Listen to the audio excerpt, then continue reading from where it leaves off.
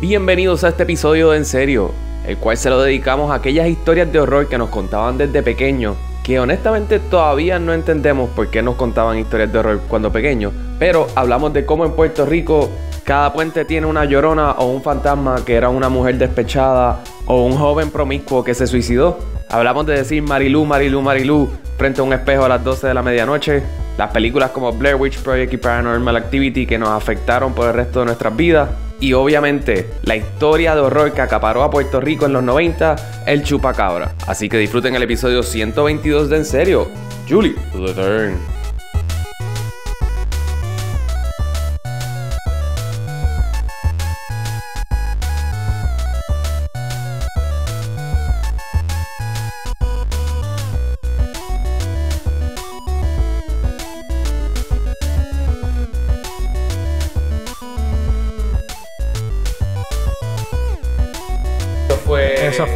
No fue Blair Witch Project. Fue la que todo el mundo estaba bien pompeado, igual que Blair Witch Project. Sí, ¿Cuál?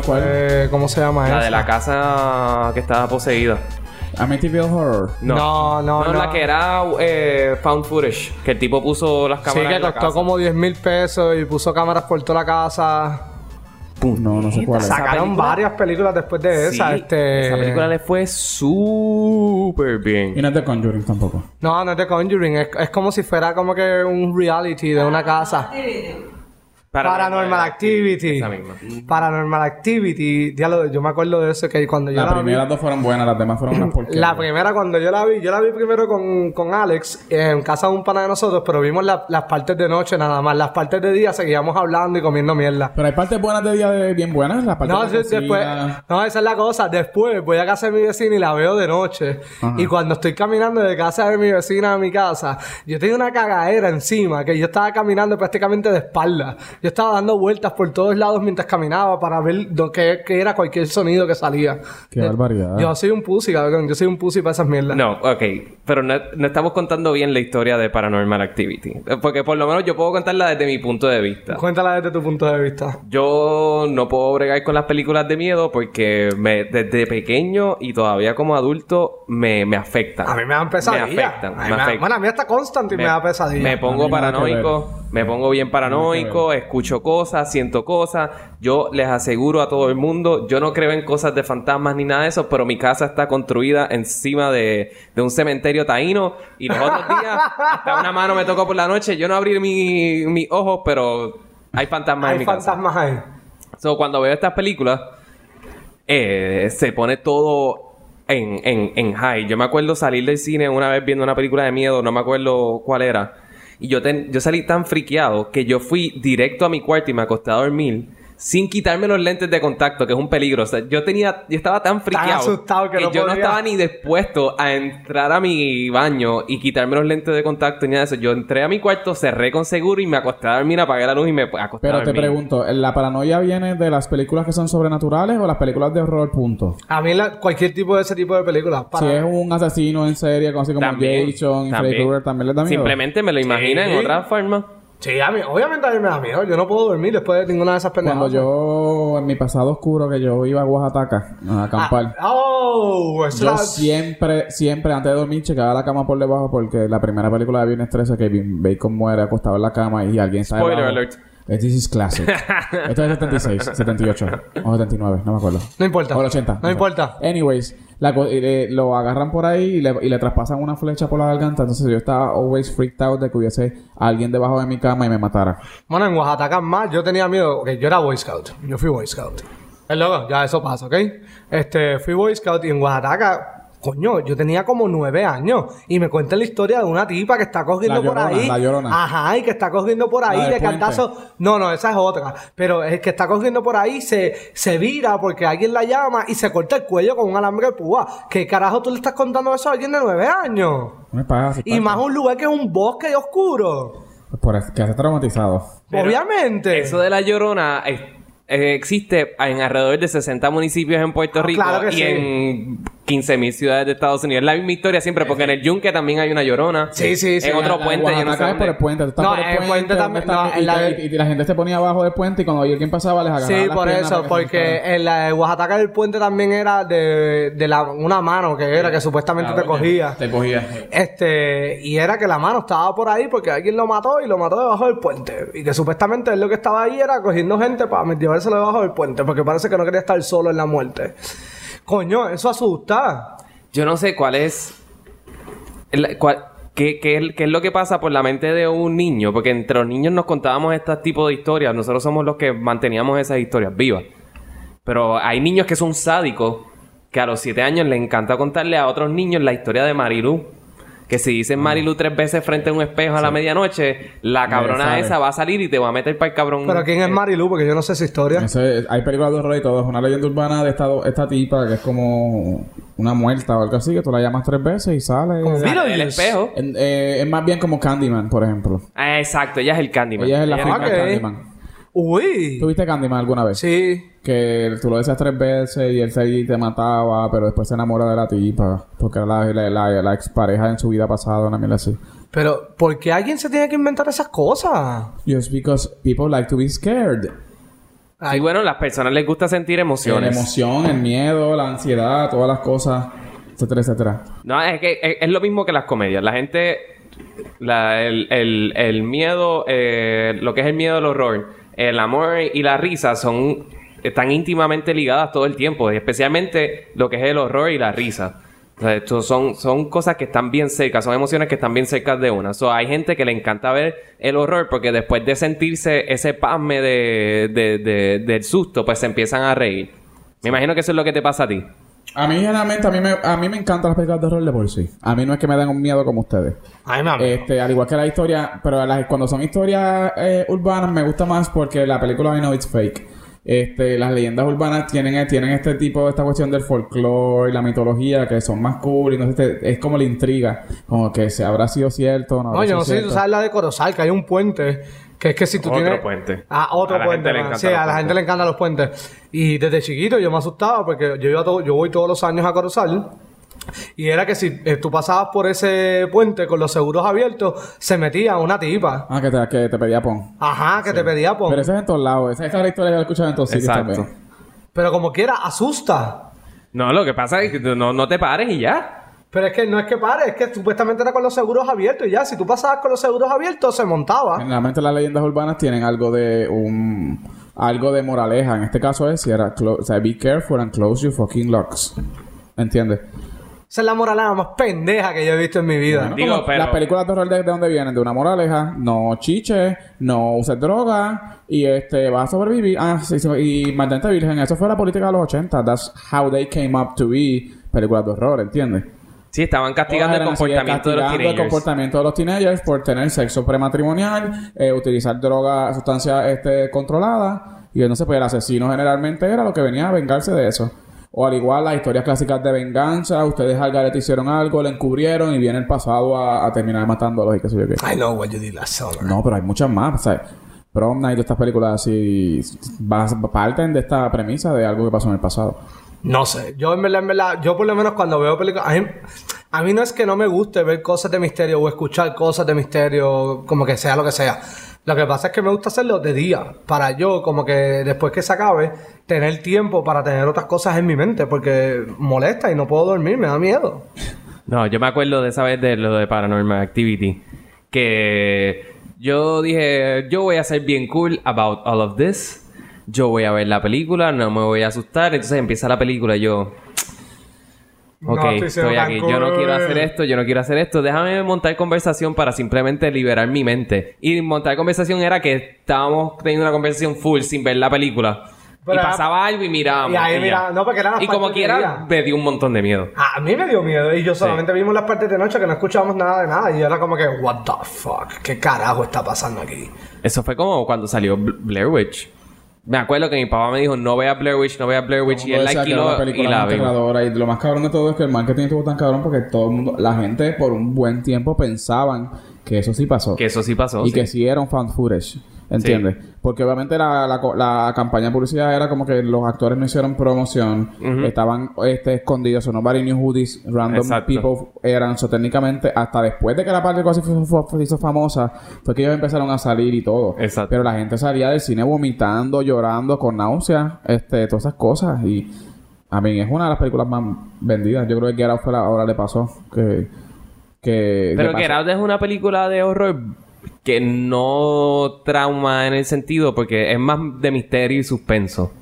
Sí, es cierto. Yo creo que lo sobrenatural, por más que... Por lo menos para mí, por más que uno no crea en eso o decida no creer en eso, pues afecta. Sí, porque es que es lo que tú no conoces. Es lo que exacto. Es los fantasmas. Puede salir de la nada. ¿No? Entonces, las cosas de noche no se ve nada, escuchas un ruido... Tú no sabes qué es, piensas que puede ser algo sobrenatural porque no lo puedes explicar, pero obviamente lo pones dentro del sobrenatural. Por ejemplo... Ajá.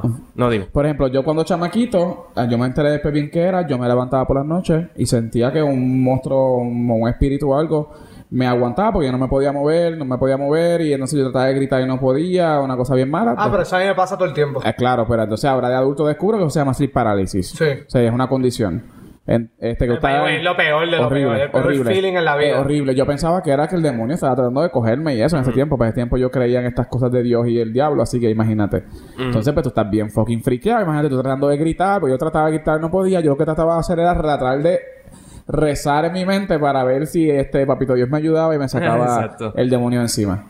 O sea, eso estaba bien cabrón. Sí. Y en las películas de horror no hay nada sagrado, pensé. Porque hay películas de horror en las cuales cogen juguetes y los convierten en monstruos. Gracias que por ahí voy yo. Porque Toy Story todo el mundo le encantó desde el principio. A mí me asustó más Toy Story de lo que me gustó la película.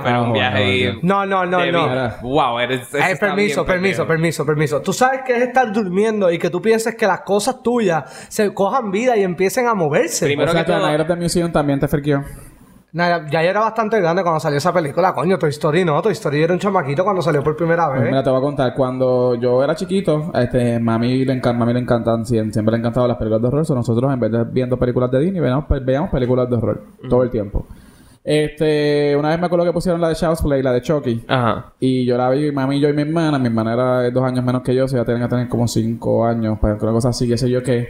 Y de repente me acuerdo que nos acostamos en mi qué sé yo qué, y como a las 2, 3 de la mañana, mi hermana me abre la puerta, asustada, él se podía dormir conmigo porque supuestamente el teddy bear del cuarto y que se puso rojo y le empezó a hablar y a como que le quería atacar, qué sé yo qué. Obviamente pensando en la película, tal vez fue una pesadilla, pero pues eso fue un friqueo y yo todavía me la tripeo con eso. Al igual que los Cabbage Patch estos y los pitufos que eran diabólicos y cuando por la noche se movían y se ponían en fuego. Eso es fucking Toy Story, no se prendían en fuego, pero se movían. Loco, eso te podía matar. Pero Toy Story. Ah, bueno, está bien. Primero que todo, en Toy Story, ellos solamente se movían cuando no había nadie en la fucking casa. Ellos no dormían. No, pero cuando estaban durmiendo también se movían. No. Cuando Andy estaba dentro del cuarto, nadie se movía. No salían. Quizás se conversaban y todo esto. Tenían cosas tras bastidores. Pero no se movían. ¿Crees que yo duerma hoy? Pero es que, Juan, ¿cómo te va a dar miedo Toy Story cuando Toy Story no pasaba nada mientras ellos estaban allí? Y ellos eran buenos. El único juguete malo era Bozo. Y Bozo lo que quería hacer era como que el mejor juguete. Bozo era que se llamaba Veloso. Sí, pero eso fue la tercera. Ya yo era grande cuando eso salió. Estoy hablando de la primera. Pero la primera ellos eran buenos. Lo malo era... ¿Qué era lo malo? El nene. El nene. El nene era lo que te debía dar miedo ahí. Daba miedo también. Cabroncito de 7 años. No es que Toy Story me daba miedo. Era la idea de que algo cogiera vida mientras yo estaba durmiendo. Eso es lo que asustaba. Obviamente no son los juguetes. Obviamente no es Toy Story. Por favor, pongan las cosas en perspectiva. Es simplemente... ¿Cuál es el chiste? Que tú estás haciendo un papelón vergonzoso. Yo no pienso que es un papelón vergonzoso. Yo solamente digo como que la idea asusta. Eso es todo. Más miedo da un nene como The Omen. Oh, that is creepy. Como Damien de The Omen. Eso es. A mí, ¿sabes que los niños como The Omen, lo que me dan es coraje.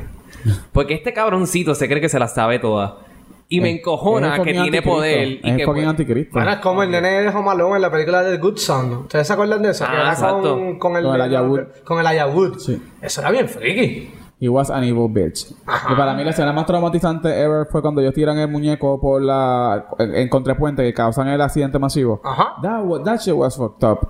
estaba bien fucked up. Cuando yo la vi originalmente, a mí me sorprendió. Y dije, wow. Mary pregunta, ¿a ustedes no les friquea, por ejemplo? A mí me encantaban. Ya yo no he visto como las últimas como 2 o algo así. La Final Destination. A mí la primera me encantó, pero es que esas películas eran divertidas. Sí, loco. Pero la segunda película, que es la legendaria, que es la escena de los troncos cayendo, qué sé yo. Ay, diablo, todavía yo veo un de estos amarrado y yo me friqué y trato de irme por el lado y qué sé yo qué. O como que estar bien a distancia por ver si puedes esquivar las maderas o los tubos o las mierdas así. Pero el concepto de esquivar la muerte, toda esta gente que hablaba, por ejemplo, que yo perdí mi vuelo y resultó que fue uno de los vuelos de 911. Yo siempre he pensado, diablo, ¿y el Final Destination de ellos cuál va a ser? Ajá. Sí. ¿Cómo la muerte va a balancear esa pendeja? Ahora sí están muertos. Mira, no, podríamos hacer un research como que... Bueno, Seth MacFarlane está vivo todavía y él es uno de los que iba a estar en el vuelo de Boston a Nueva York. No, está vivo, pero su carrera está muerta. ¿Cómo te acuerdas de eso todavía? ¿Ah? ¿Cómo te acuerdas de eso? No sé, porque lo han dicho tantas veces que pues... Pero también, como él es irrelevante ya, pues he's dead. No, él va a tener un show nuevo ahora en ABC. Ese es el que se ve bien mierda. Que como este Star Trek que se ve bien cool. Se ve bien mierda, loco. Se ve bien que... Ese es más fácil. A mí me gusta cómo se ve. Ok. Sí, a mí me gusta cómo se ve. Ok. No, porque me lo dice como sí, en un tono bicho mirándome a mí, cuando debería ser sí en tono bicho mirándolo a él. No, pero era como que estaba de acuerdo contigo. Eso era todo. ¿Y qué otras... tú como Boy Scout, tú tenías que... en todos los campings tenían que haber historias diferentes sobre de terror. Todos los campings. Yo creo que por eso es que yo soy tan cagado como que en esta mierda. En todos los campings, incluyendo Oaxaca, todos... Era una historia de miedo. Tenía que haber una historia de miedo al lado de una fogata. Bien clichoso, como que todo oscuro. Bueno, como era el show de... En Goosebumps era el que acababa con... No, Are You Afraid of the Dark? Era el que acababa siempre ellos apagando la fogata. Porque las historias que se contaban siempre eran... Sí, yo creo que sí. Ajá, pero continúa. No, pues era todo el tiempo. Y era como que... ¿Cómo tú pretendes que uno duerma como que en una caseta sin seguridad después de eso? Eran buenos tiempos. No, buenos tiempos en esto, pero simplemente ahora yo creo que nos hemos vuelto tan obsesionados con la seguridad y con el creeping out y qué sé yo que I need to be safe y whatever, que yo creo que hemos perdido hasta la esencia de fucking hacer camping. Que se joda si todo el mundo hace camping con el seguro de esto y no les pasa nada. Yo sé, pero es porque siempre una tipa degollada o una llorona que siempre está llorando y escuchas a alguien llorando porque en los campings siempre alguien llora y lo primero que te viene a la mente es como que está la llorona. No, y tú sabes la muerta degollada por ahí para matarte, no hay seguro que valga, papá. Y tú sabes qué es lo peor de las historias estas de camping, que la culpa es de la víctima. ¿Por qué? Porque siempre hay una instrucción que te dan que es lo que no puedes hacer. Y eso fue lo que hiciste y por eso terminaste muerto. Exacto. Que es lo que estaba diciendo Miguel, que es como que una medida de represión. Sí. Como que... Por ejemplo, la película que explica esto perfecto es Scream. Las reglas de películas de horror. Vengo ahora. Se supone que no digas eso porque los que dicen eso nunca vuelven.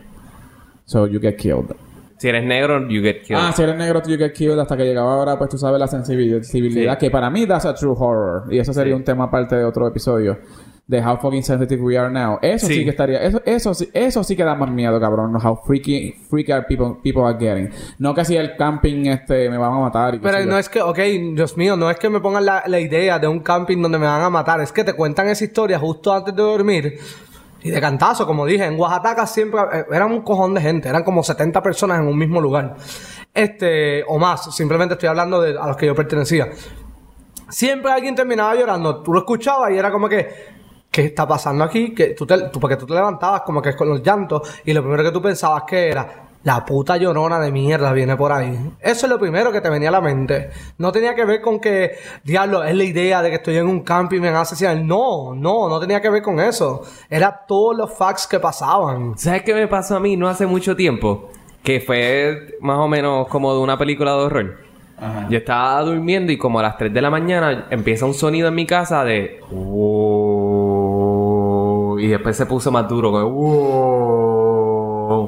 Y yo salgo de mi cuarto, empiezo a buscar por todos lados. Estaba bien duro. Sonaba tan duro un sapo, ¿verdad? Que yo decía, tiene que estar saliendo de afuera o lo que sea. Pero eso era una trampa para que salieras y te mataran. Y se ponía más duro, y se ponía más duro, y se ponía más duro, y se ponía más duro. Hasta que entró un cuarto que estaba vacío en mi casa, que es donde están todas las porquerías.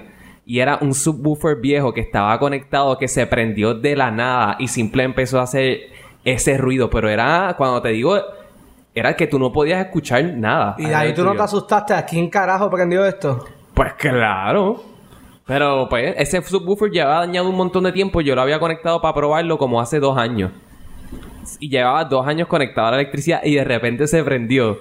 Y nada, ¿sabes? En verdad, yo me acosté a dormir otra vez, pero fue bien fucking freaky, mano. Y ese está cabrón. No, yo lo que pensaba era si lo desconecto y no para de sonar. Pero ahí sí que yo voy a gritar. Ahí yo gritaría como pendejo. Me voy para el carajo. Así como la parte bien cabrona de Chucky que en la primera película, ¿ustedes la vieron? La nena, sí, la señora está tripeada porque el nene dicen que está loco y que mató a whatever, que sé yo qué. Y ya va a coger la caja de donde venía el juguete para botarla y se caen las baterías. Y era como que, what the fuck, este muñeco no tiene baterías y lleva como que hablando todo este tiempo.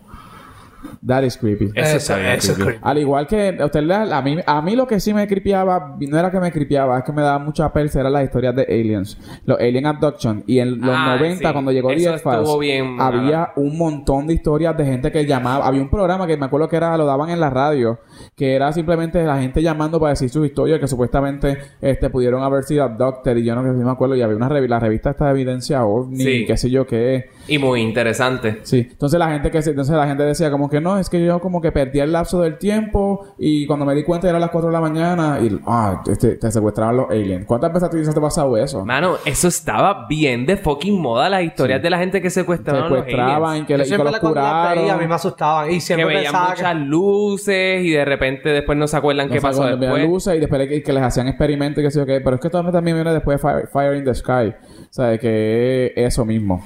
Es que y la gente no se da cuenta que cuentan la misma historia y piensan que les pasó originalmente. Eso es obviamente que fue que la sacaron de... Y la asimilaron como si fuera de ellos. Pero a mí me contaron una vez que tenía tanto detalle que yo decía, mano, en verdad que eres bien pendejo por creer esto. Eso fue lo que yo le dije a la persona que me lo estaba contando. Pero básicamente fue que tenían unas amistades que estaban pescando en algún sitio en Fajardo. Entonces el botecito se encalló, esto fue de noche, se encalló en el mismo medio. Entonces bajó un plato a hover over them y ellos se tiraron al agua y cuando se tiran estaba todo sólido. O podían caminar por encima del agua en ese lago y toda esa gente. Y yo, brother. Y me dice, no, porque me lo contó. Yo confío en él y todo eso. Es que este está cogiendo el pendejo. Déjame decirte. No, al igual que las naves, que la gente veía las naves y que las naves viraban para atrás. Y las luces que se movían para todos los lados. Y desaparecían las naves y se dicen, eso es un alien y qué sé yo qué. Es bien freaky como quiera. Es súper freaky. Eso a mí me friquea más. También me friquea más que el Psycho Killer y qué sé yo, que estas cosas. Bueno, cuando yo era chiquito, las cosas que más a mí me asustó, y esto por favor no se burlen tanto, porque yo no sé si a ustedes les asustó o no, era el puto chupacabra. Cuando el chupacabra chupacabra fascinante. Yo estaba pompeado con el chupacabra. Cuando el chupacabra estaba en su hype, que era como que yo estaba asustado. Primero que me daba miedo que Tessie, que era la pareja que yo tenía, muriera. Eso era lo primero que yo tenía miedo. Ajá. Segundo, era como que, ¿qué puñetas esta cosa que está como que matando animales así porque sí? Y deja 2 dientes marcados. Eran 2, ¿verdad? Yo creo que sí. Sí, eran como un vampiro. Era como un vampiro, exacto. Era como que, ¿pero qué es esto? ¿Qué es esto? ¿Qué es esto? Diablo. Una cosa de que yo de verdad, para mí esa era las cosas más traumantes. Yo tuve pesadillas con eso. Y con lo otro que tuve pesadillas también fue con Tito Kayak. Wow. Tito Kayak a mí me dio pesadillas y yo tuve pesadillas con Tito Kayak. Yep. ¿Por qué? La primera vez que salió Tito Kayak, que era para lo de la telefónica, si no me acuerdo qué fue... A mí me dio un miedo ese cabrón de que estaba como que con la cara tapada y yo el sueño, y me acuerdo todavía hoy día, que el sueño era que él llegó a mi casa y empezó a coger el portón a menearlo así para abrirlo, con la cara tapada. Y mi papá, porque me acuerdo... Más PNP no puede ser. Sí, está, no tenía que ser nada de PNP ni nada. Yo no sabía nada para ese tiempo. Era que me asustaba. Estaban entrenando. Era como que una persona que se trepa allí con la cara tapada, obviamente me va a dar miedo. Y estaba al mismo nivel de chupacabra, güey, en mi lista de miedo.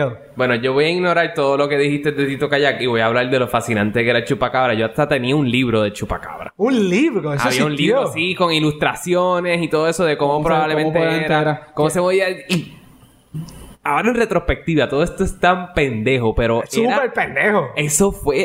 Eso acaparó todo. Bueno, este cabrón fue a cazar y todo.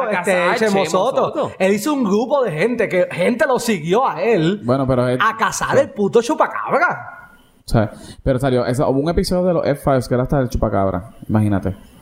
Así de internacional se volvió la cosa. No, y hubo un episodio de un cómic de Fantastic Four que fue de Chupacabra también. Ajá, que era que... Ellos vinieron a Puerto Sting Rico. Estaba acá y él era una celebridad porque parecía el morro. Sí. Y él tenía una fiesta y era él buscando el chupacabra. Yo me acuerdo. Sí. Yo me acuerdo. Y después otros países trataron de decir que tenían chupacabras y eso a mí me encojonó porque chupacabra era de Puerto Era Rico. boricua. Era boricua. a los Ricky Martin. Sí. Es como que solamente hay uno, ¿ok? Eso y es me, aquí. eso a mí me nada encojonó. más. Eso me sacó por el techo. Pero Chupacabra fue fascinante. Fue fascinante, sí. Tienes toda la razón. De las mejores historias que han pasado. Pero no hay nada miedo. A mí me pompeaba. A mí no me daba miedo. A mí me pompeaba. Como que quería saber qué era, como el temor, cómo era, que lo cogieran para ver qué, y después decían, cogieron algo, y después decían, no era algo, y después era que se comía, te chupaba las cabras, y a veces te chupaba gallinas también. Pero mató perros y todo, porque yo me acuerdo. Sí. Honestamente. Entonces, ¿qué carajo le pasó a todos esos animales? Pues nadie sabe.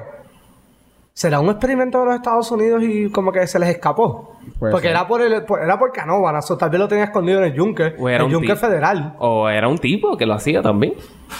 Con dos... Sí, quizás se ponía colmillos de embuste y le encantaba chupar sangre. Eso puede Ese ser. era su fetiche. Eso puede asustarme más todavía que el mismo chupacabra. Pero decirte. Ya el tipo pichó. Quizás se envenenó. Probablemente le dio salmonela o algo así y se murió. Bueno, al igual que estaba bien pompeado cuando estaba la pantera escapa. La estaba bien para la pantera. Sí, pero la pantera era bastante grande para que a mí me diera miedo. Era como que está bien. Pero actually, la pantera es algo peligroso. No, y eso sí era real. Eso era real. Eso era como que hay una puta pantera suelta por ahí, déjame decirte. En Caimito. Y yo he jugado suficientes videojuegos para saber que en verdad matar a un animal está bien difícil. Es difícil. Y más una...